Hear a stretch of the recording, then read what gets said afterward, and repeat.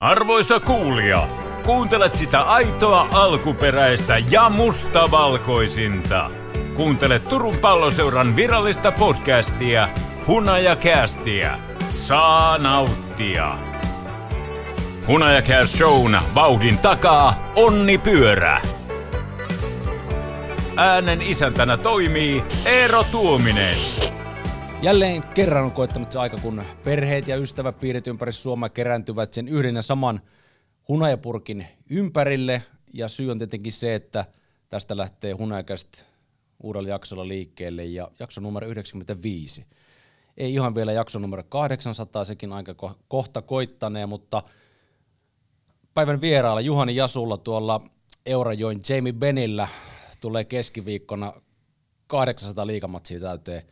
Ja siksi olet täällä. Tervetuloa. Kiitos paljon. 800. Päällimmäinen ajatus siitä. No, paljon tietty pelejä, on siinä muutaman kerran saanut luistimen nauhat solmiin, mutta sama aikaan niin aika nopeasti vuodet on vierinyt ja tuntuu, että koko ajan vieri vaan nopeampaa ja nopeampaa. Ei varmaan olisi silloin 700 peliä sitten ajatellut, että niitä näin paljon välttämättä tulee, mutta tässä on menty vähän niin kuin päivä kerrallaan ja sieltä niitä vaan on ropissut tilille. Peli on muuttunut paljon. Minkä verran sun on pitänyt tehdä niin sanottua mutatoitumista, että sä pysyt vauhdissa mukana oman pelisi kanssa vuosien aikana? No mä just mietin tossa, että kun katsoo noit, kenellä siellä on tällä hetkellä tommosia määriä tai enemmän pelejä, niin ehkä musta tuntuu, että heidän aikaan se niinku peli on kuitenkin muuttunut enemmän, mitä tässä oman aikana. Et toki se on niinku muuttunut, mutta en mä sillä koe, että se olisi niinku ihan eri peli, mitä silloin alkuaikoina. Ehkä silloin oli vähän vanhempia pelaajia enemmän ja ehkä peli oli vähän semmoista fyysisempää ajoittain, mutta sitten taas nykyään tuntuu, että vauhtia on niinku varmaan enemmän.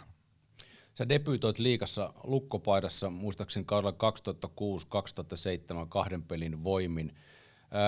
Millaisena aikana sä muistat sen, kun teit debyytin ja leikkaus tähän hetkeen? Onko ura ollut semmoinen, mitä sä lähdit kenties tavoittelemaan? Ja jatkokysymys vielä ennen kuin vastaat, niin mitä sä lähdit tavoittelemaan jääkiekkoilijana?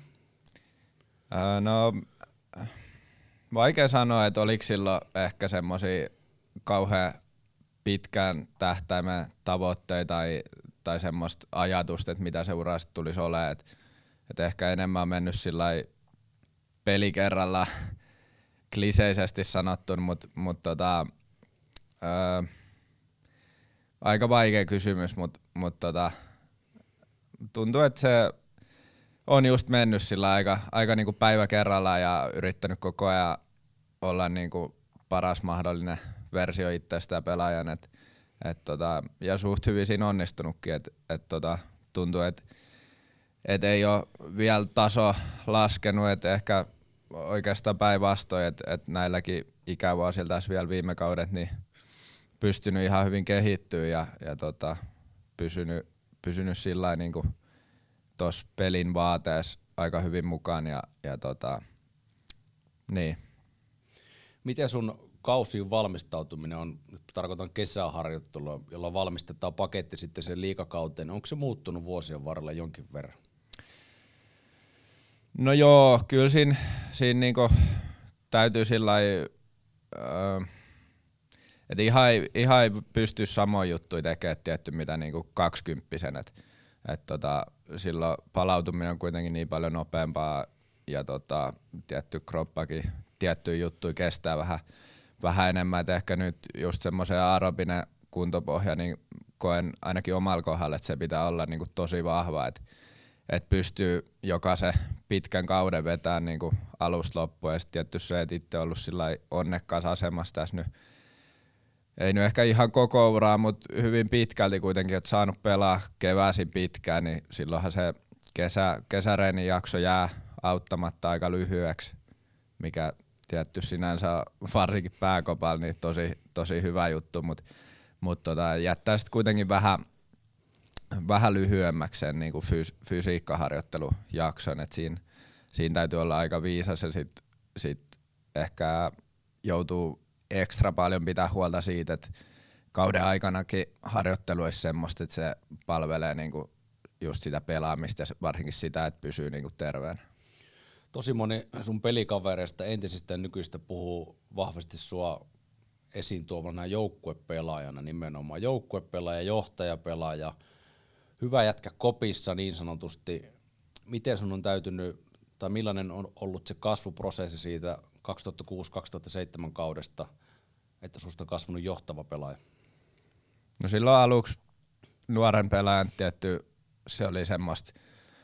Silloinhan vähän niinku tappeli vaan siitä, että vähän pysyisi pää pinnalla, että pysyisi siinä niinku joukkueen mukana ja pääsisi edes pelaamaan ja löytäisi sitä omaa paikkaa siellä. Et silloin varmasti ollut, kun liiga on päässyt ekoin kertoin, niin tosi hiljainen ja vähän semmoinen tarkkaileva enemmänkin, mutta varmaan sieltä asti sitten kuitenkin nähnyt paljon niiden kokeneiden pelaajien toimintaa koppiin ja miten he kantaa itseään sekä sit myös niinku luo sitä joukkuehenkeä. Et kyllä sen on tässä oppinut vuosien varrella, että jos tässä lajissa haluaa niinku menestyä, niin kyllä se joukkue täytyy jollakin keinoilla saada puhaltaa yhteen hiileen. Ja mulla se on ollut aika luonnollista, sit kun on se oman paikan vakiinnuttanut, niin just semmoinen joukkue ensi ajattelu, se on ollut mulla luonnollista jo pienestä pojasta asti, että varmasti luonteenpiirre sinänsä ja kaikki kotikasvatus ja kaikki on semmoisen ohjannut, että kaikista koitetaan pitää huolta ja kaikki on niinku sama-arvoisia koppiin, että se on mulla ollut tosi semmoinen luonnollinen tapa toimia. Palataan vielä se pienen pojan arkeen, niin ketkä oli sun esikuvia nuorempana veijarina? No kyllä mä muistan, että silloin pihapeleissä ihan ala-asteikäisen niin oli sit aikansa Suomi legendoi tietty Kurri ja Selänne, mutta sitten kyllä mä muistan, että itse on just sen ikäinen, että silloin kun oli nuori, niin Tepsi oli kestomenestyjä ja kyllä pihapeleissä usein pelattiin ja selostettiin, niin kyllä siellä nämä aikansa Tepsi-legendat oli myös peleillä mukana niin sanotusti.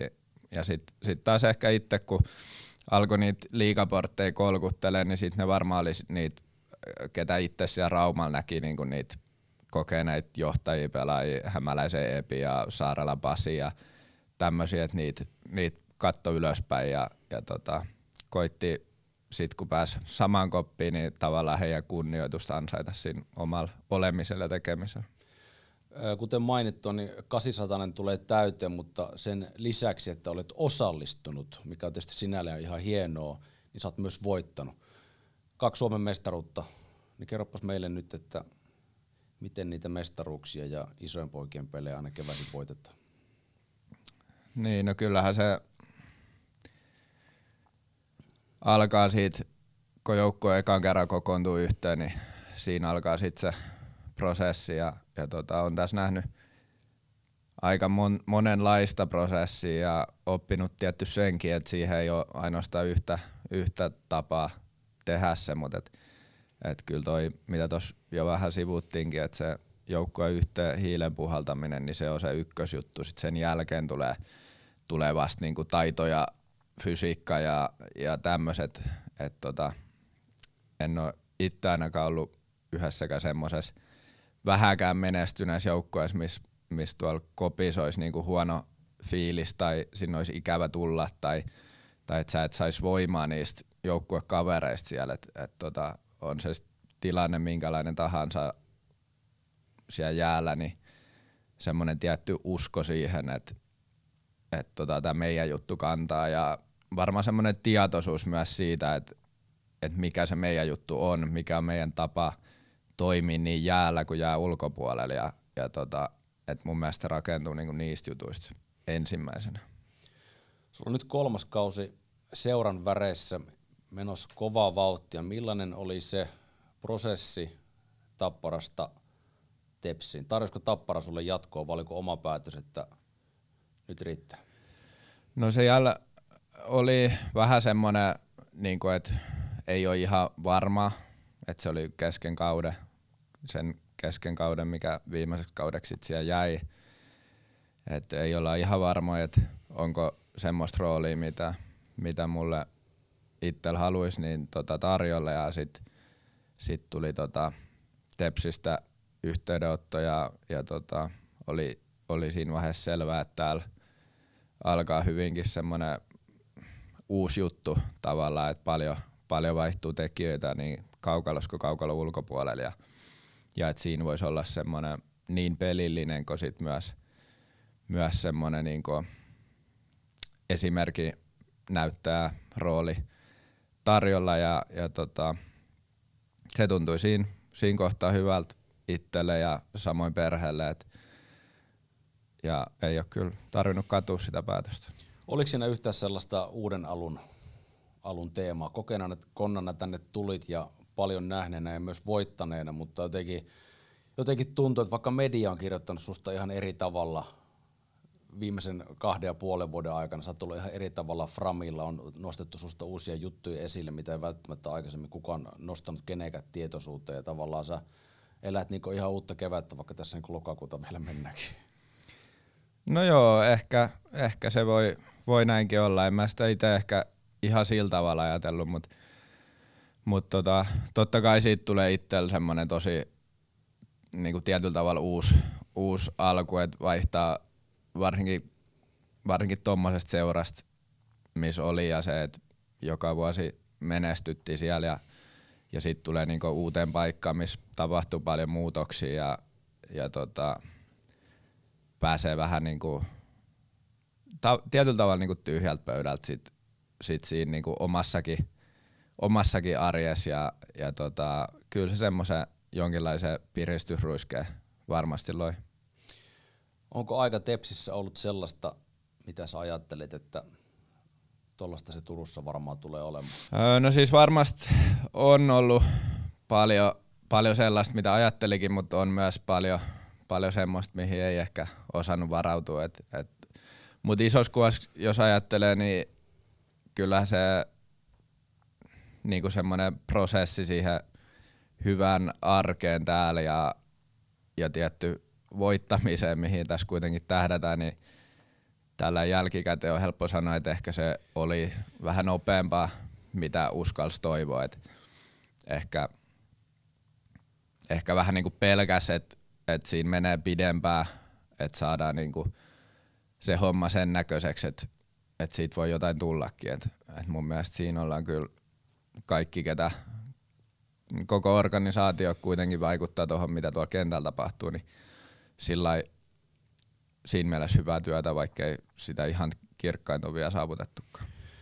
Puhuit tuossa aikaisemmin, että vuosien ja kausien aikana erilaisia prosesseja, erilaisia ajanjaksoja, joilla tarvitaan yhteen hitsautumista ja muuta vastaavaa, että lähtee peli taas kulkemaan. Niin palataan sen viime kauteen, ne oli joulun aikana aika synkkää, kunnes sitten valo alkoi paistaa ja keväällä se paistoi sitten aika kirkkaanakin.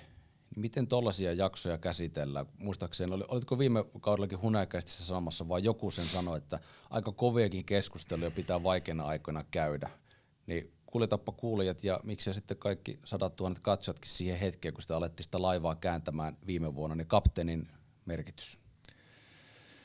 No joo, eihän ne tietysti siinä hetkessäkin ikin mukavia aikoja ole, kun tuntuu, että kaikki kiekot pomppii väärään suuntaan ja niinku tekemistä ei saada sille tasolle, että voitettaisiin pelejä tai välttämättä edes sille tasolle, että se peli olisi niinku tyydyttävää näköistä tai olisi mahdollisuus edes voittaa, mutta tietty jälkeenpäin on sit aina helppo sanoa, että jos ja tällä hetkellä kun se laiva olisi saanut käännetty, niin kyllähän niistä sit niinku siihen loppukauteen saa tosi paljon voimaa, että kaikki ketä prosessissa on mukaan, niin muistaa sen, että hei, että meillä oli tommonenkin jakso tässä, niinku, että mikään ei onnistunut ja sitten me kuitenkin yhdessä tehtiin se työ, käytiin keskustelut, tehtiin harjoitteet, kaikki mitä siihen kuuluu ja niinku onnistuttiin kääntää tämä tekeminen ensin siellä niinku omassa arjessa ja sit niissä peleissä siihen, että se peli oikeasti käy, pelataan yhdessä ja pystyy voittamaan niitä pelejä, niin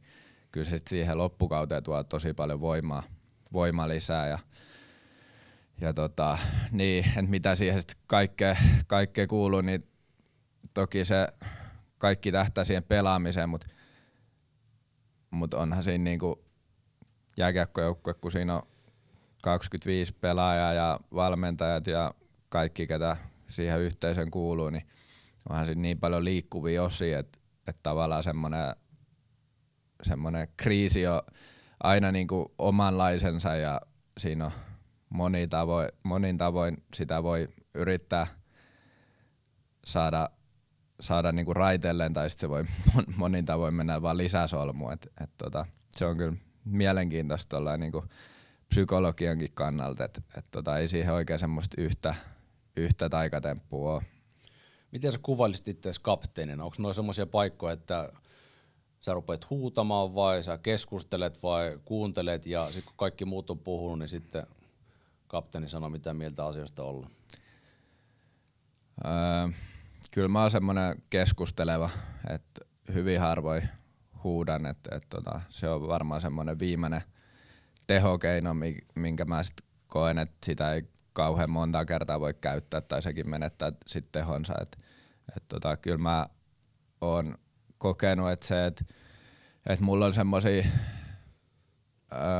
läheisiä tyyppejä ympärillä, kenen kanssa mä pystyn niistä asioista pienemmässä porukassa keskustelemaan ja sit vähän niinku luoda semmosia pelisuunnitelmia siinä arkeen, mitä missäkin kohdin olisi hyvä tehdä ja koittaa vähän niinku semmosia juttuja, että on se sitten joku yksittäinen peli tai joku harjoitus tai joku raskaampi jakso, niin vähän niinku miettii, että miten tässä niinku saisi se parhaan esiin yksittäisen peli.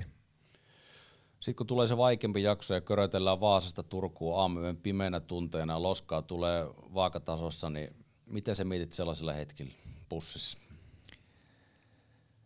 No se vähän riippuu, mutta kyllä mä varmaan ensin mä aina koitan miettiä sitä niinku joukkueen henkistä tilaa ja miten sitä voisi parantaa ja miten siihen voisi vaikuttaa ja ehkä sitten sen jälkeen vasta alkaa miettiä semmosia pelillisiä tai taktisia juttuja, että mitä niitä voisi olla ja yleensä se onkin sit noin coacheilla kuitenkin aika hyvin hanskas, että vähemmän niitä joutuu itse miettimään, että ehkä mä koen, että mihin mä pystyn vaikuttaa, niin se joukkueen niinku henkinen tila ja valmius aina yksittäisen peliin.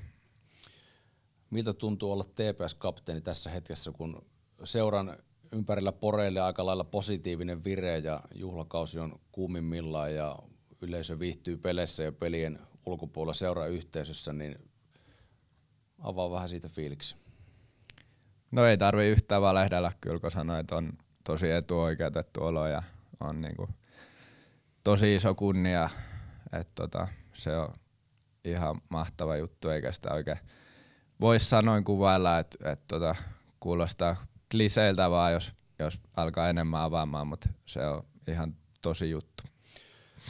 Millainen juttu olla TPS-kapteeni tällä hetkellä nimenomaan joukkueen koheesion kannalta? Millainen joukkue teillä on alakerrassa? Kyllä meillä on semmoinen joukkue, minkä kapteenin on suht helppo olla, että mä koen, että kaikki on niinku siinä samassa junassa, haluaa samoja asioita ja haluaa parantaa peliä. Et me tiedetään tuolla alhaalla, että meillä on niinku paljon vielä parannettavaa, on aikaakin vielä ja ollaan niinku ihan ok asetelmissa tällä hetkellä ja peli on ok uomissaan myös, mutta kyllä meillä on vielä niinku varaa kiristää ruuvia tässäkin kohtaa ja sitten tietty mitä lähemmäs kevät tulee, niin sit täytyy löytää vielä ekstra vaihteet lisää, mutta kyllä tosi ihan sillä helppo ja hyvä on olla ton joukkueen kanssa toimia ja joka päivä harjoitella. Kysyn seuraavan kysymyksen, mutta sanon sen, että tämäkin jakson tarjoaa siis, ja tämä sisältää kaupallista tiedotetta, mutta mitä sitten Onnipyörä tarjoaa tämän kaiken ja Masku aitoa nahkaa tästä eteenkin päin. Ja kysymys oli se, meillä se unohtuu tai unohtuikin, odotas mä mietin, Mitä yhtymäkohtia tämän kauden joukkueessa, jos verrataan viime kauden nippuun? Puhutaan varmaan ehkä henkisistä ominaisuuksista enemmän. No joo, kyllä mä näkisin, että tässäkin joukkueessa on semmoista henkistä vahvuutta, että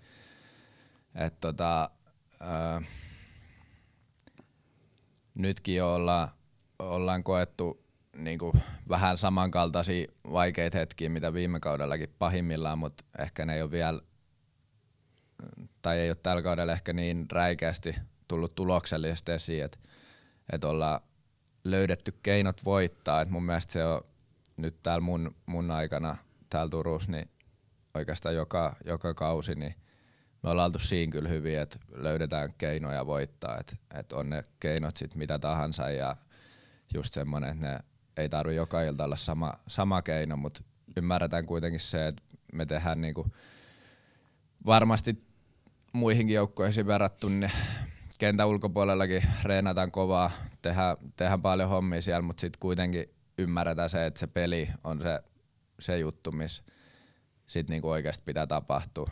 Ja joskus, tai aika useinkin se paras ilta ei satu joka jätkällä saman iltaan, mutta sitten pitää löytää jotkut keinot kuitenkin saada tulosta aikaan. Mun on pakko kysyä tuosta reenaamisesta vielä, kun ollaan paljon puhuttu tuossa Uraman kanssa kameroiden ulkopuolella, että urheilu on keskiössä ja se arvomaailmahan täällä muutettu siis niin kuin ihan 365 astetta vaikka viimeisen 2 vuoden aikana. Ja mulla on neuvottelut siis Risto Roosendalin fysiikkavalmentajan agentin kanssa, että saataisiin Ripa siitä tuoliin kertomaan siitä arjesta, mutta kaikki siitä puhuu, te sitä arkea käytte läpi, reenatte paljon myös tuolla reenikeskuksessa, mutta jäällä myös, niin avaa sitä urheilun ydintä. Mistä on TPS:n arkiurheilu sun mielestä tehty? No varmasti se ydin on siinä, että kaikki tähtää siihen, että me jaksettaisiin. Varsinkin mitä pidemmällä kausi menee ja siinä kevääseen, niin mun nähdäkseni kaikki tähtää siihen, että silloin me oltaisiin semmoisessa fyysisessä kunnossa, että se ei jää siitäkin. Ja sitten se, että sillä ei oikeastaan merkitystä, että kuin vahva sä oot tai kuin nopea sä oot, jos sä et jaksa pelata. Et lätkä on kuitenkin semmoinen laji, että siinä se kestävyys on niin tärkeässä osassa. Kyllä se kieltämättä välillä vähän rankkaa on, että tuut tohon aamulla ja otat kahvikupin siihen, mutta et ehikään juomaan sitä, kun tulee jo käsky, että nyt lähdetään tonne ja vedetään tommoset lämmöt ja sitten tommonen fysiikkareeni ja sitten sen jälkeen pitäisi vielä jaksaa vetää laadukas järeeni ja sitten järeenin jälkeen vielä